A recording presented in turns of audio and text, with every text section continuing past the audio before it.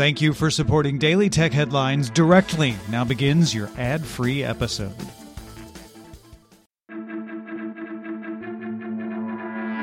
These are the Daily Tech Headlines for Tuesday, December 28th, 2021. I'm Rich Straffolino. Xiaomi announced its 12 series of phones. The standard Xiaomi 12 offers a 120Hz 6.28-inch AMOLED display with a Snapdragon 8 Gen 1 SoC and includes an underscreen fingerprint reader. The 12X is a budget version using a Snapdragon 870 SoC, otherwise specs are largely the same as the standard 12.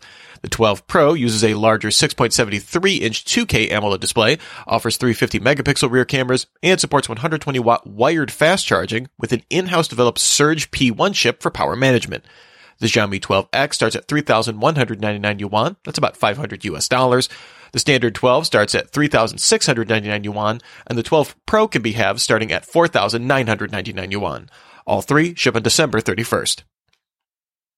ADATA's gaming brand XPG announced the XPG Vault, a concept wired mouse with a built-in SSD. Other mice have offered the ability to store things like macros and preferences, but the current Vault prototype can integrate up to 1 terabyte of storage.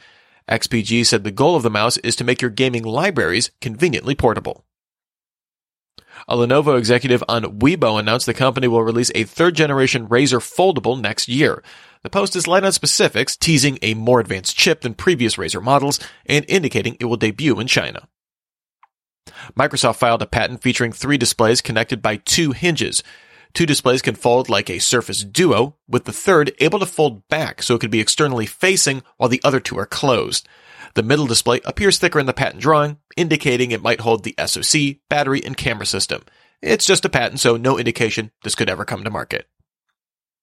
Zoom acquired the assets for the event production startup Liminal as part of a plan to expand into events. The company plans to use the assets to provide production-grade event and performance tools to clients.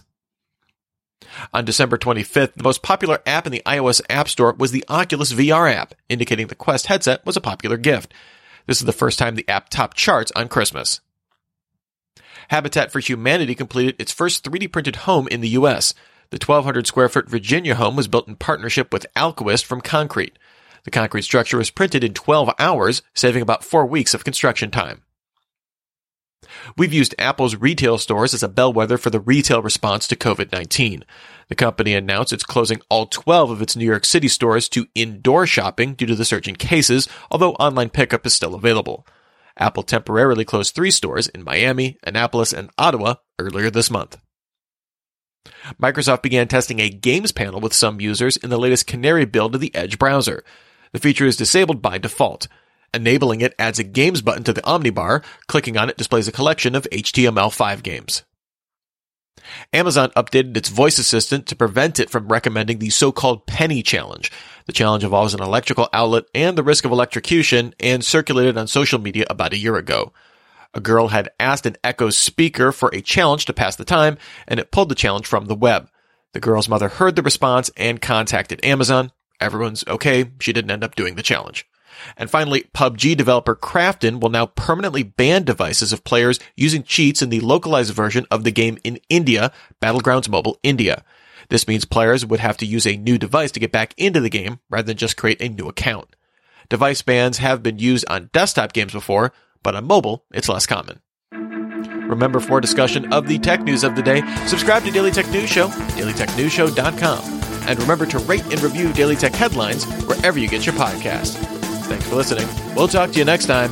And from all of us here at Daily Tech Headlines, remember, have a super sparkly day.